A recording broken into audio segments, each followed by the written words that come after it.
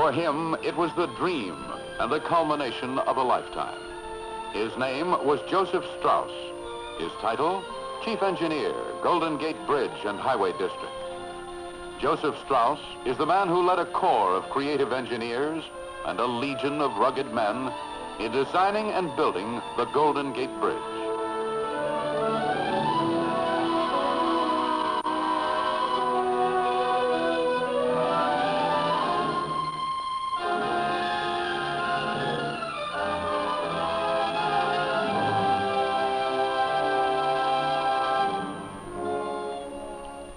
Few people remember today, but for 15 years before the steel was formed for the Golden Gate Bridge, it was regarded by many as the bridge that could not be built. In 1918, the city engineer of San Francisco approached Joseph Strauss, then a consulting engineer with a long list of bridge contracts to his credit. The city engineer asked if a bridge could be built across the Golden Gate at a reasonable cost. After 3 years of study, Strauss replied that it could for $27 million. This was in 1921. Such a bridge was an obvious need. San Francisco Bay formed a 50-mile-long barrier to highway traffic in the San Francisco area. And the entrance from the sea, known as the Golden Gate, separated the growing city on the south from the lightly populated and excellent recreation areas of Marin County. While a bridge was an obvious need, it was not an obvious possibility. The challenge was not to bridge a river or a valley, but an arm of the ocean. The proposed bridge was this one, impressive in its simplicity, modern in its concept. The center span from tower to tower would be 4,200 feet long, the longest ever attempted in that time. The side spans would each be 1,125 feet long. The roadway would be some 250 feet above the choppy waters of the bay. That was how matters stood in 1921. 11 years of stormy controversy followed. The opponents raised many objections. Some said the bridge couldn't possibly be built. Other critics said the bridge would cost an exorbitant sum, almost $100 million. And to a city that remembered a disastrous earthquake, there was an ominous note. The bridge would be only a few miles from the San Andreas Fault. The battle was fought vigorously in the courts and in the newspaper columns. But the dreamers and the builders won out. Construction began officially on January 5th, 1933. The film you're about to see is old, but these flickering scenes still portray the story of building this great bridge. In the fabricating shops of the Bethlehem Steel Company at Pottstown and Steelton, Pennsylvania, the fabrication work begins. Bethlehem, the major contractor, will build the steel towers and suspended span of the bridge.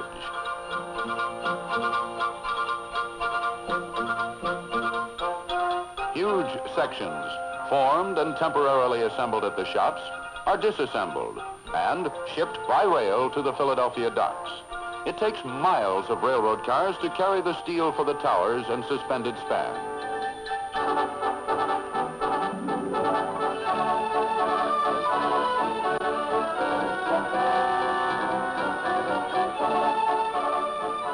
At Philadelphia, the sections are loaded aboard ships of Bethlehem's Kalmar Line for the long trip to San Francisco by way of the Panama Canal.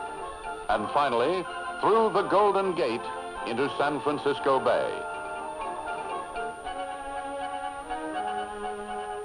The steelwork is unloaded at Bethlehem's facilities at Alameda, across the bay from San Francisco. Here, the sections of the bridge are stored to be shipped out to the construction site in sequence. Fabricating the steelwork and transporting it to Alameda will extend over a period of almost 4 years. This scene was taken during the erection of the roadway. Lee's members are only a fraction of the nearly 70,000 tons of steel that Bethlehem fabricated for the bridge.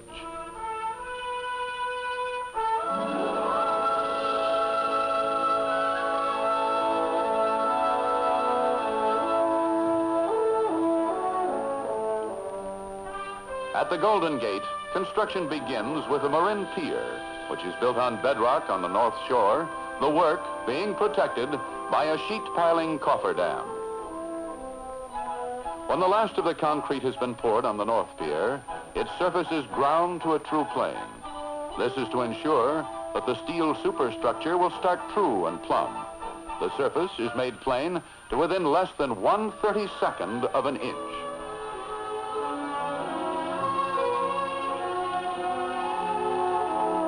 The towers, which will be erected on each pier, are identical.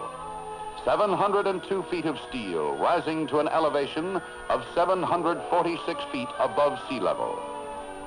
2 legs joined together by 6 cross braces. The legs are 90 feet apart on centers. Clearance between the legs at deck level is 60 feet, the width of the 6-lane roadway.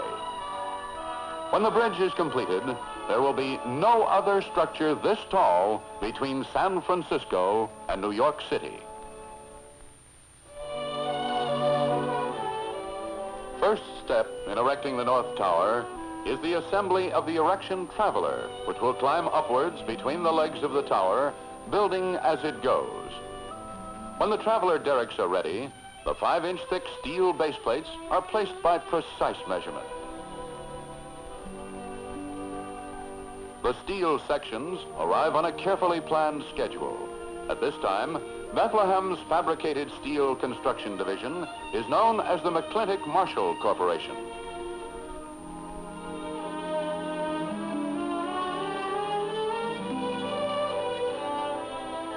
Moving the steel from storage at Alameda to the bridge site is a sizable effort in logistics. The distance is 5 miles across the open water of the bay. The obstacles to navigation are wind, tide, storm, and the famous San Francisco fog. To avoid delays in erection whenever bad weather prevents deliveries, a small storage area is prepared at the tower site to hold enough materials for several days' work.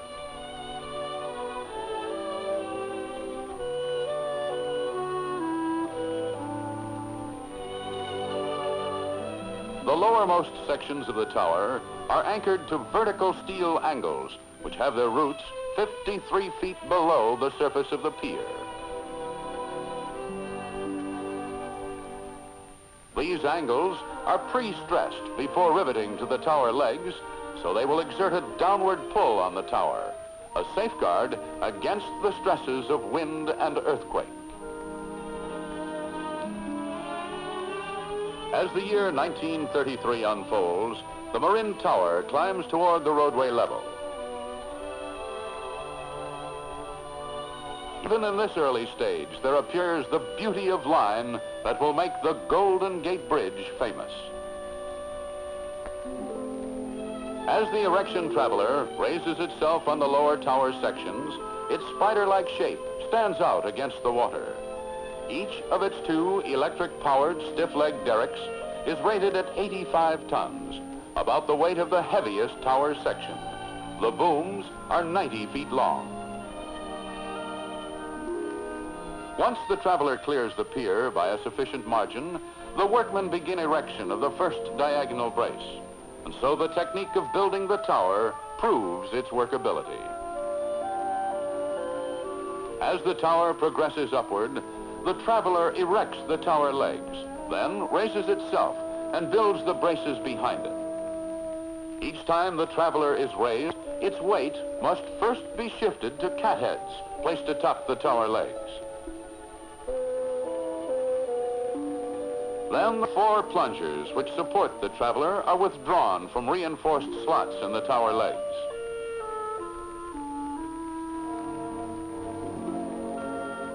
The traveler, moving upwards in about 10 minutes, gains another 40 feet of headway on the towers.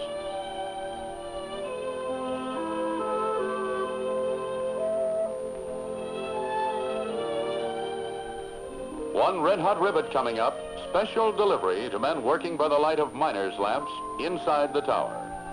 The riveters work on double platform scaffolding, driving simultaneously on several levels.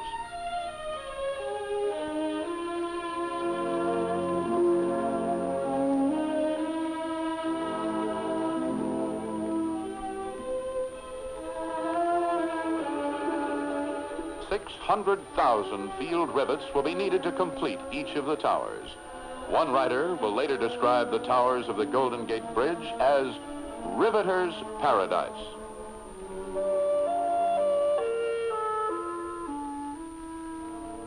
And so the work continues, and a new form rises against the sky in the beautiful Bay Area, a form which fits well in a land of massive hills and spans of water, but which dwarfs the men who are building it. In time, the only practical way up and down this open skyscraper is by elevator, and it's a sensational ride.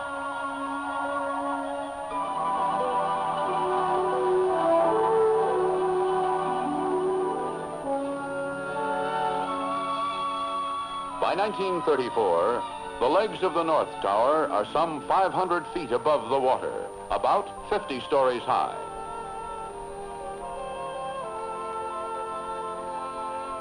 From bottom to top, the cellular principle of construction remains the same. Plates of steel riveted to angles, forming a beehive of cells.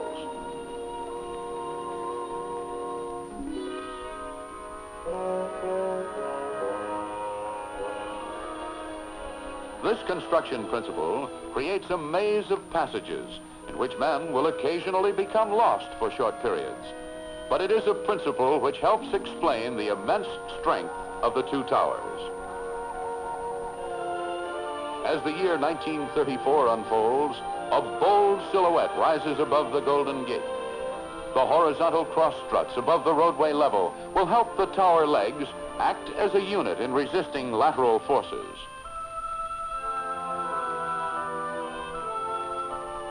For the top of each tower leg, there is a massive cable saddle cast at Bethlehem, Pennsylvania. Each saddle is a three-piece steel casting. They are mounted on rollers to allow movement during erection of the span. Later, they will be fixed in position. Placing the cable saddles in November 1934 essentially completes the North Tower. However, long before the first tower reaches completion, workmen across the bay begin building the second concrete pier for the South or San Francisco Tower.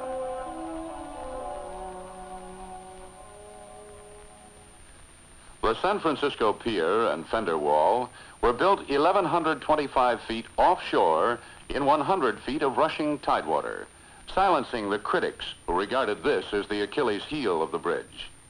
But the work didn't go without incident. A steamer, groping in the fog, demolished 400 feet of the trestle, which led from the shore to the pier site. The trestle was rebuilt. Later, a storm took out 800 feet of it. At such times, the people who said the bridge couldn't be built sounded as if they might be right. But a new trestle went up, and the work continued. All things considered, this pier and fender wall represent one of the most difficult underwater construction feats ever attempted. The pier was successfully completed in January of 1935. It took about a year and a half. On January 10th, 1935, the San Francisco Tower is begun. The traveler derrick, lowered from the North Tower, is reassembled on the second pier and begins another climb skyward.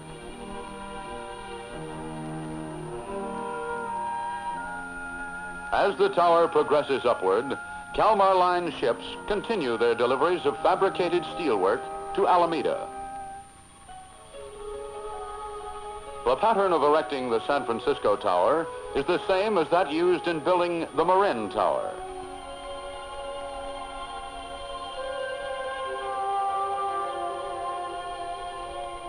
The San Francisco Tower is completed by late June, 104 days ahead of schedule.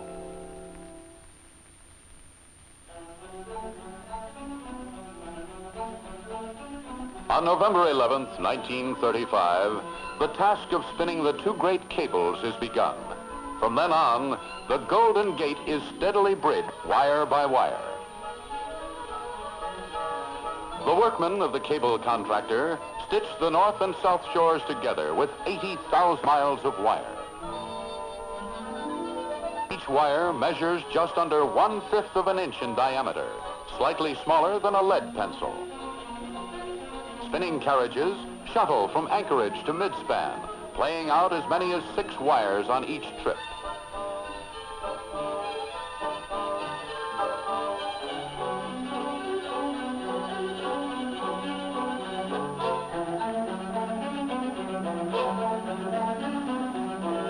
The cables, when completed, will weigh 22,000 tons apiece. It's interesting to note that each cable weighs approximately as much as each tower. The wires, 27,572 of them per cable, build up to a compacted cable slightly over 3 feet in diameter. Later, as the roadway takes shape, the cables will be wrapped with galvanized wire and painted to protect them against the elements.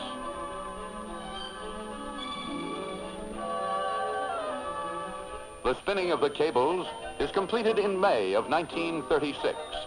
Bethlehem, builder of the towers, begins erecting the suspended span on June 18th.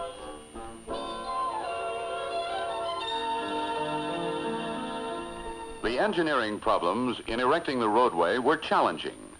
The main span was the longest ever attempted, 4,200 feet from tower to tower, with side spans of 1,125 feet. As every engineer knows, there was the delicate problem of making sure that the 2 sections of roadway moving out from each tower would meet at the center within exacting tolerances. The entire span would be constructed from elementary structural forms. The stiffening truss panels would consist of top and bottom chords, diagonals, and verticals. The verticals are spaced at 25-foot intervals. Suspender strands occur at every other vertical. The truss measures 28 feet deep. The roadway floor beams are 8.5 feet deep, 87 feet long, and weigh, on the average, 23 tons each. Generally speaking, the floor beams occur at each vertical in the stiffening trusses. Roadway stringers atop the floor beams carry the 60-foot roadway. Knee braces tie in the floor beams and bottom chords. The summer of 1936 sees the first 3 panels erected by cantilevering each way from the towers. Chicago booms at the roadway level handle the steel for this work. One of the unique features of the job is the emphasis placed on safety. As the roadway moves outward from each tower, a manila rope safety net is introduced. Assembled first at water level, the net and its frame are lifted to position beneath the span.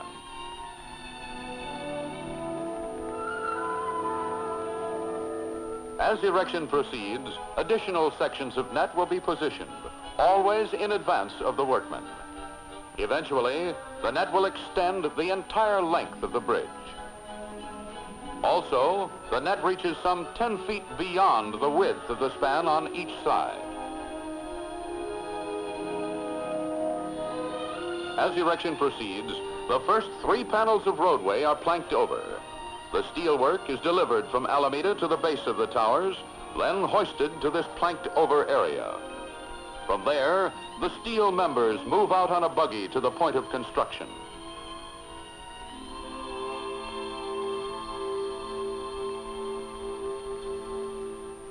After the first 3 panels are planked over, the balance of the span erection is handled by traveler derricks.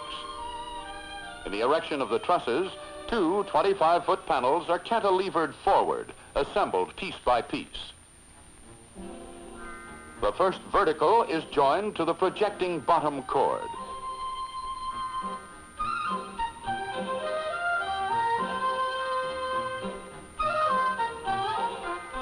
The diagonals are then erected, followed by the top chord.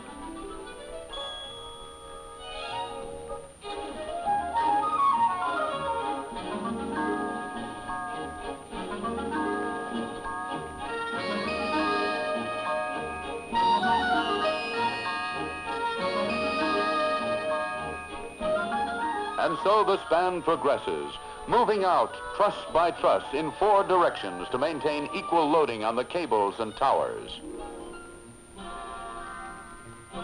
When each set of 2 truss panels is connected to the suspenders, the floor beams are swung into place. These will be followed by reinforcing laterals and some of the roadway stringers.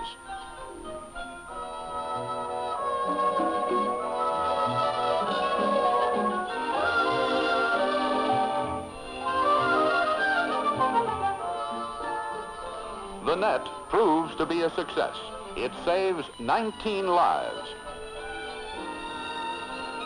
There are many special provisions for the safety of the men during erection. For example, for protection against head injuries, the workmen wear hard hats. And whenever they can work with limited movement, the men use safety belts with tie-off lines.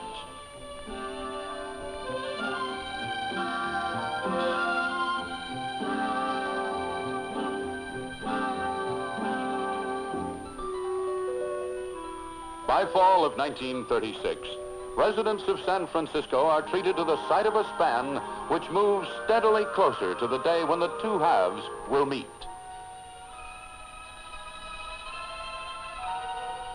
The partial loading of cables and towers gives the span an unnatural curvature. It looks as though the main span will meet at a peak.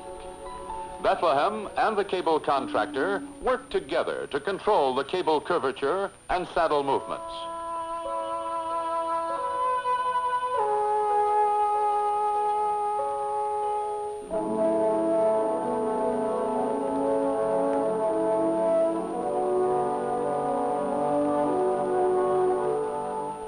Soon, the erection gangs on the main span are within hailing distance. Then the safety nets meet.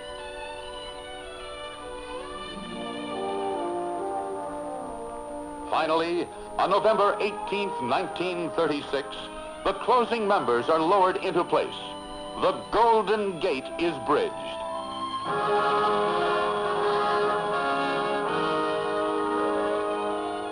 For Chief Engineer Joseph Strauss, and for every engineer who has contributed to the work, this is a day of realization, the type of day which fulfills the life of an engineer, first as a dream, then as a magnificent accomplishment.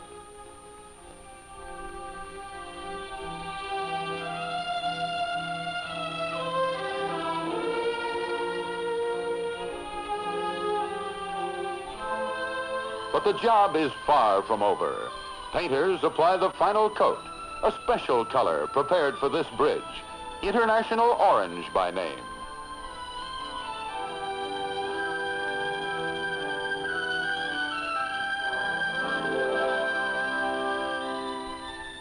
The buggies bring out fabricated sections for the sidewalks and railings. These items and the balance of the roadway stringers are erected as the traveler derricks work their way back to the towers.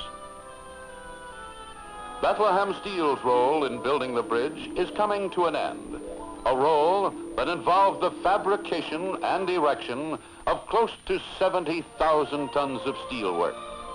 When the derricks and other structural tools are removed, the paving contractor installs and welds the reinforcing steel for the concrete roadway. This web of steel will transmit traffic loads to the stringers.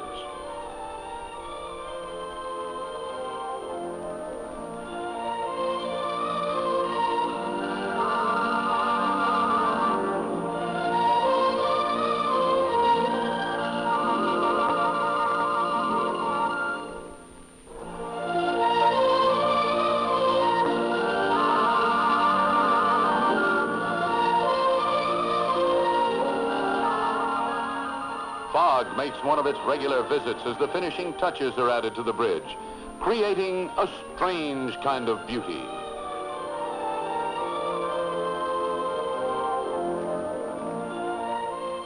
And so, the work is completed. The bridge that pessimists said could not be built has been built. May 28th, 1937. Opening day.